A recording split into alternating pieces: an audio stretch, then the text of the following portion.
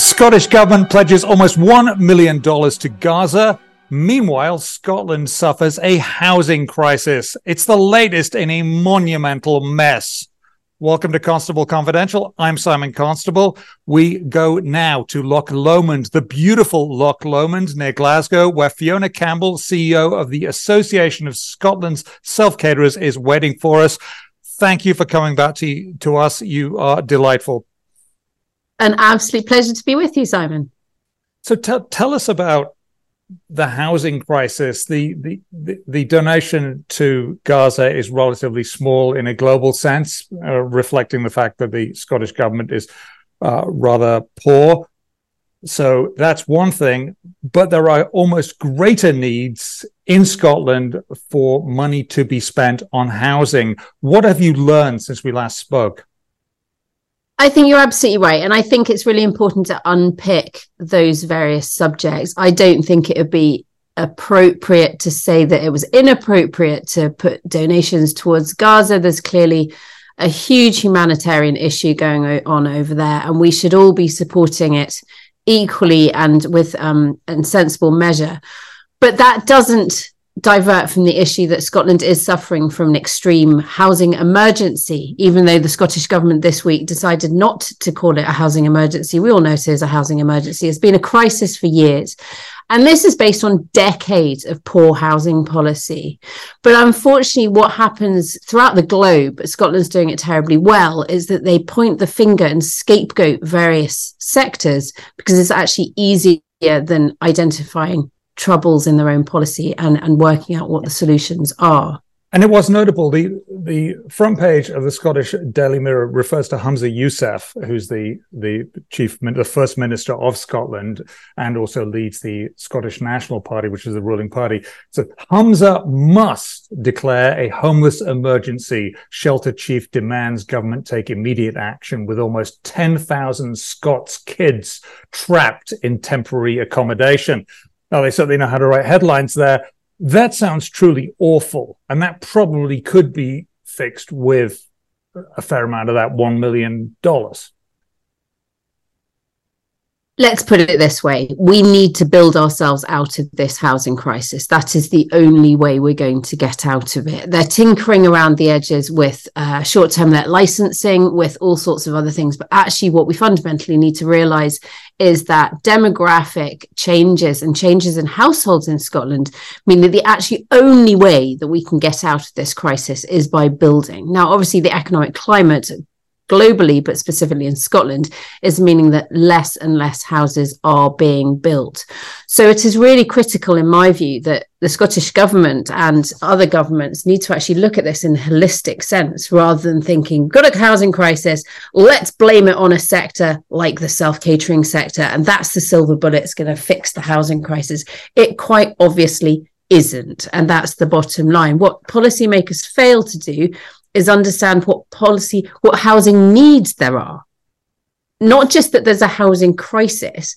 We can't just expect lots of people to give up their self-catering houses and expect them to go to affordable housing. That is pie in the sky. And unfortunately, the narrative that this is going to somehow fabulously ameliorate the housing crisis is going to leave people very, very disappointed on the other side, because what's happening is, which was always going to be the way, is that we're seeing lots of people just stopping self-catering and leaving their properties lying empty for family and friends as second homes. And that doesn't help anyone. And let's go through some of the numbers that I picked up off the web in the news reports. 102,000 empty and vacant homes in Scotland, 17,000 self-catering units, and 24,000 second homes. That's people who've already got another home, possibly not living in Scotland most of the time, but elsewhere. But the real thing that I found very, very sort of sadly amusing was that Edinburgh City Council has approximately 1,500 public housing units that are unoccupied. So that could be 1,500 families who could have a home, and you can times that by 3 if there's a family of 3 on average. Maybe it's a family of 2, maybe it's a family of 4, but that could be 5,000 families housed in a trice. Why is that not happening? And why is the government not saying, hey, if you've got these public housing, which is called council housing in the UK, why they're not getting people in there? Why not giving it a lick of paint and getting the mold out and getting people in? Well, there's the question, Simon. There's the question. So if you look at this again, and you've got to look at all of these policies holistically and with data behind them. So there are 250,000 dwellings in Edinburgh, 9,200 odd of which are lying empty. As you say, 1,416 are specifically owned by City of Edinburgh Council. And the sole purpose of those city council homes is not for them to remain empty. It's for them to serve the populace of people who can't afford to buy or to rent at commercial rates. Am I wrong here? No, you're absolutely correct. But unfortunately, again, it's much easier to point the finger at a sector that is globally being seen as taking away housing stock, that being the self-catering sector. But if you actually look at the statistics, and let's not forget, over 9,000 empty homes, 1,400 of which are owned by the council, there are currently 1,171 self-catering businesses in Edinburgh on non-domestic rates. They are non-domestic rates, as in they're not businesses. So to try and suggest that they should be reallocated to housing stock is absolutely preposterous. This is people's livelihoods. And I said to one of the councillors back in 2018, he said, but we've got a homeless problem. And I said, okay, so if you close down all of the self-catering units in Edinburgh, you're talking 5-star, high-end, beautiful properties in the centre of Edinburgh. What are you planning on doing with them? Are you asking those owners to give them away to homeless people? Or are you going to sell them to the City of Edinburgh Council? Like, what does this actually look like? And do you know what his answer was? Oh, I hadn't thought of it like that. I said, well, maybe you should do, actually. This is not the answer. We are needing affordable housing. We're needing all sorts of different housing, but the housing that's being freed up potentially by the short-term let legislation are either going to be lying empty or they're being sold and they're being snapped up at ever inflated prices by people from the south coming in and using them as second homes. Nobody's winning here. What is very interesting there, you mentioned the Edinburgh City Council. It is city councils that are responsible in the UK across the entire country. The local city council is responsible for saying who can build what and where and how. So to some extent, if there are not enough houses, am I right in saying that that is the local council's fault? It is down to the planning authority at the local council area. Exactly that. And which is run by elected councillors. So correct. It is basically those people who are in those committee meetings who don't approve the new build who are responsible, unless I've got something wrong. I mean, I just want to clarify here that is what is going on there. What is You're absolutely right. And actually something that happened this week is that local councillors have met to decide. They had decided that on one particular site, 500 houses were going to be built. And they've just decided that it'd be much more sensible to build an industrial park instead. I saw the headline. I saw the headlines on that, and it said we don't want trucks and cranes. We want houses for people. Now there are plenty of places where you can put trucks and cranes because basically you can do that in a car park or a parking lot, whatever vernacular you want to use there. And that could be done anywhere. These vehicles, these cranes, these diggers, whatever it is, the big trucks can be put anywhere. Housing cannot be put anywhere, partly because of zoning, but also partly because it could make it very inconvenient for the people who are living there if they were miles and miles out of the way and there was no bus service, for example. Correct. And unfortunately, what we're finding happening specifically in Edinburgh is that they're very, very happy to agree to planning applications for apart hotels or student accommodation because, funnily enough, there's more money in that. So call me a deep cynic, but it looks like they're not going to give planning applications or permission to housing developers, but also don't forget housing developers are finding it very difficult to build at the moment due to economic pressures.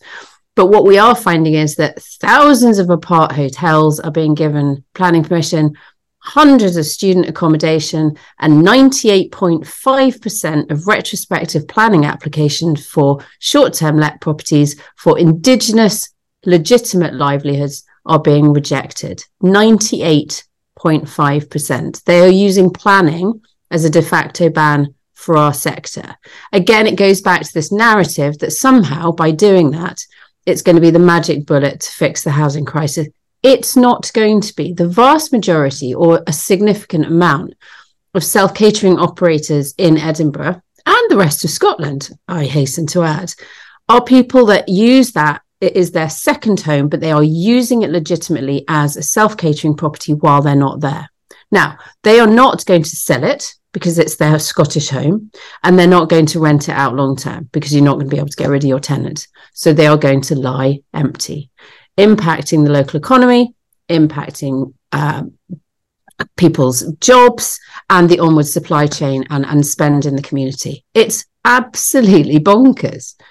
This is bonkers, and I've been writing about this for some years. The policy, the economic policies anyway, coming out of Holyrood, which is the seat of government in Scotland, seem to be preposterous, and they can only really be blamed on the government basically getting the worst possible advice that they could and actually having to search that out among economists around the world. They'd have to find a really bad one, and that they were happy to take that advice, perhaps knowing that it was bad. One thing I fear this is largely being driven by our friends at the Green Party. Unfortunately, there's a political arithmetic piece here that means that they are literally, the green tail is wagging the dog. And whilst that still carries on, we're all stuck. One thing that is also very interesting, and it's the jewel, what I call the jewel in the crown of Scotland, and that is the Edinburgh Festival. We talked about this last time, but it is worth mentioning it again because something new has come up. The Edinburgh Festival is the third biggest festival in the year, and it's the only one that happens every year of those three. So the first one is the Olympics, and then it's the World Cup, the Men's World Cup at the moment, but maybe it'll be the Women's World Cup too. But they are two massive things. The Edinburgh Festival is third to that, and it gets about 500,000 people a year. And now there aren't enough places to rent out. And one German comedian writing on Twitter, X, whatever you want to call it, said he'd been quoted £9,000. That's well over $10,000 to stay in a flat, that's an apartment, for 1 month in Edinburgh. That will be August during the festival. He's not coming back, says, that's it, not doing this. He's one of the people who are the attraction to the festival, which is why you go to see the performers across it, whether that's comedians, whether that's actors, various other people or musicians, and he's not coming back. Now, would I be wrong, Fiona, in thinking that he is not going to be the only person who's not going to come back? Of course not. And that's not just the performers, it's the people that are behind the performers. It's the guys that put these amazing shows on. They're not going to be able to afford £9,000 for a month. And if you look at that, then you add the enormous supplement being charged by hotels now. It's not rocket science. If you reduce supply, but the demand is still there, what happens? The prices go up. So the hotel industry is rubbing its hands in glee, thinking, excellent, they are sweeping up because all the self-catering units have shut down. But we've got to remember that people do not stay in self-catering units or vacation rentals or apartments, whatever you want to call them, because they're just on a stag weekend. There's all sorts of reasons why people use that temporary accommodation, whether it's festival performers, festivals production staff, all the people associated, guests going to see a month's worth of festivals, people that are waiting for their insurance claim to pay out because their house is flooded, people staying because their son is in hospital, people staying to relocate their son at university, their daughter. There's all sorts of reasons why people stay in apartments and not hotels, because you need to take your dog. You want to be able to do your washing. There's a million reasons. But if you reduce the supply massively, which is what City of Edinburgh Council is doing, they've estimated that they're reducing supply by 80%.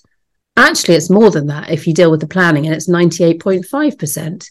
So where are these people going to stay? I, for one, will not be going to Edinburgh with my 6 children because I cannot afford it. If you look at hotel prices now, that gets to, they've gone up through the roof. That gets to this point about the jewel in the crown. Yeah. What is Edinburgh going to be if the Edinburgh Festival is crushed because of lack of accommodation? I don't see. I mean, look at Dublin. Cheap accommodation is the way to go for a festival. Some people taking very expensive accommodation, usually movie stars, and that's great, and we love that. But there's got to be somewhere for students and people on, lower incomes, people just out of college who are basically skint, as we used to say.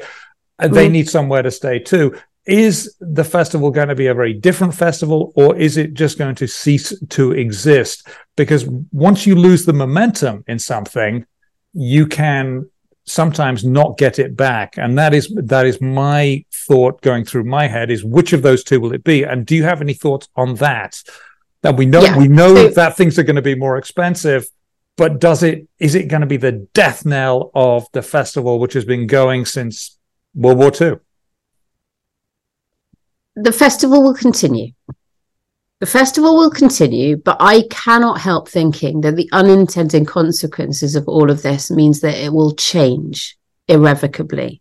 Now, you've got to remember also that the basis of the festival started with people renting out their own rooms in their own houses, so their own space, called home sharing these days.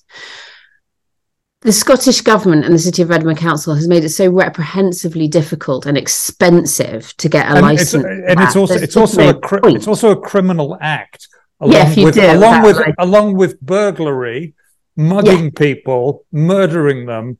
It's somehow in the same category as that. I would think this was more of a civil matter. I mean, is it a criminal act to not wear your seatbelt? I don't think so. It's a civil infraction. Definitely might be, a small fine there, but this doesn't sound like a criminal thing to me that actually goes to hurt somebody. Do you know why it's been made a criminal act? It seems like, well, you could do that for library books too. You brought your library book back late. It's a criminal act and you will be hanged in the morning. We'd never have late library books then. The Scottish Government regulations are pretty much the most draconian in the world. And they're not just talking about a fine, they're talking about increasing the fine from £2,500 to £50,000. I mean, seriously. And put it in perspective, that's about I think it's a bit more than $60,000. That's a lot of money, even for people in America. And we know people in America are a lot richer than people in Scotland, which is what it is. It's also costing roughly in the region of £3,500 to go through the licensing process for a smallish apartment. So no wonder A, people are putting their rates up exponentially, but B, people are just not going to bother. So there is simply not going to be the required buy that is necessary to deliver the festival as it has been delivered for the last 70 years. That's a fact. So what's it going to look like? I don't know what it's going to look like, but I know for sure that this time last year, certainly the Fringe was extremely worried about this. And so they should be. And if you've got senior figures from the festival that come year on year, and they're simply saying, I'm just not going to do it. And they're saying that this is going to end up being a festival for the rich only because nobody else is going to be able to go. And that just unintended consequences, Simon. That's what all of these policies deliver. It's unintended consequences. I always say policymakers should sit around an enormous board table with a big piece of paper and some big pens and go, if we do this, this is going to happen. If we do that, that might happen. But they don't do that. They create policies in silo. And as a result, we end up with this cacophony of unintended consequences that hurt people, communities, and economies. And nobody will put their hand up and say, do you know what, actually, I made a mistake. we told them that this was going to happen in 2019. It's now happening. And I take no pleasure in the fact that I'm sitting here saying, I told you so. But they can still fix it, but they can't fix it because of this green tail. It's very depressing. And the green tail is still there. So if you want the good news is that tail docking is still legal in Scotland. if you like that sort of thing, which not everybody does. Thank you very much, Fiona Campbell, CEO of the Association of Scotland Self-Caterers, who is in the lovely Loch Lomond on the edge of that beautiful lake near Glasgow. And if you want to book tickets for the festival, do so soon while you can still afford it or get saving really fast. This is Constable Confidential. I'm Simon Constable, and that's it.